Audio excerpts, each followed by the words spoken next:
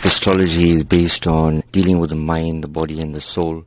Because I'm a universal astrologer, so dealing with people would obviously be something that wouldn't be a religious matter. It would be more for universal humanitarian matter. So I believe that the soul doesn't have a religion. Astrology is more about guidance.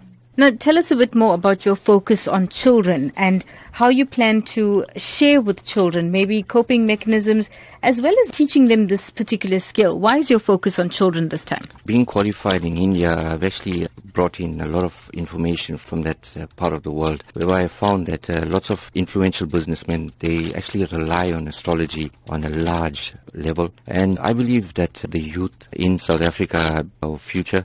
And if we give them a better understanding about themselves, not around us, we don't want to know anything around us. If we understand ourselves from within, we'll be able to adapt to the surroundings. From a teaching aspect in terms of astrology, I would actually advise them about character analysis, personality traits, more importantly about bringing out the best kind of qualities in them that will actually help them to grow and to become future leaders.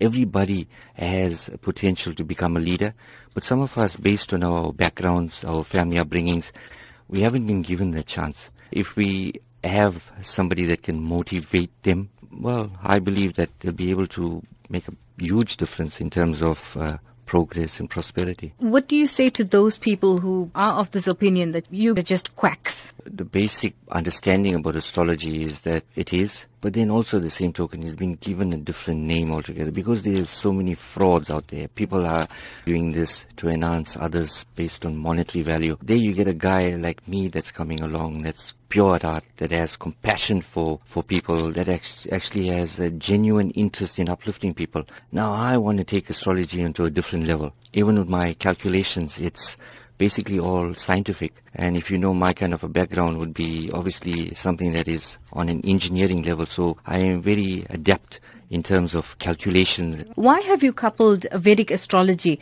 with life coaching? From an aspect of mind, body and soul, I think it's very important that if our souls are nurtured based on our upbringings, our bodies shine. Then the mind automatically thinks. And in order to have the mind thinking, and in the fast way that we are living at the moment, Vedic astrology and life coaching would obviously be something that I'll be adapting into a mind, body and soul aspect in terms of growing.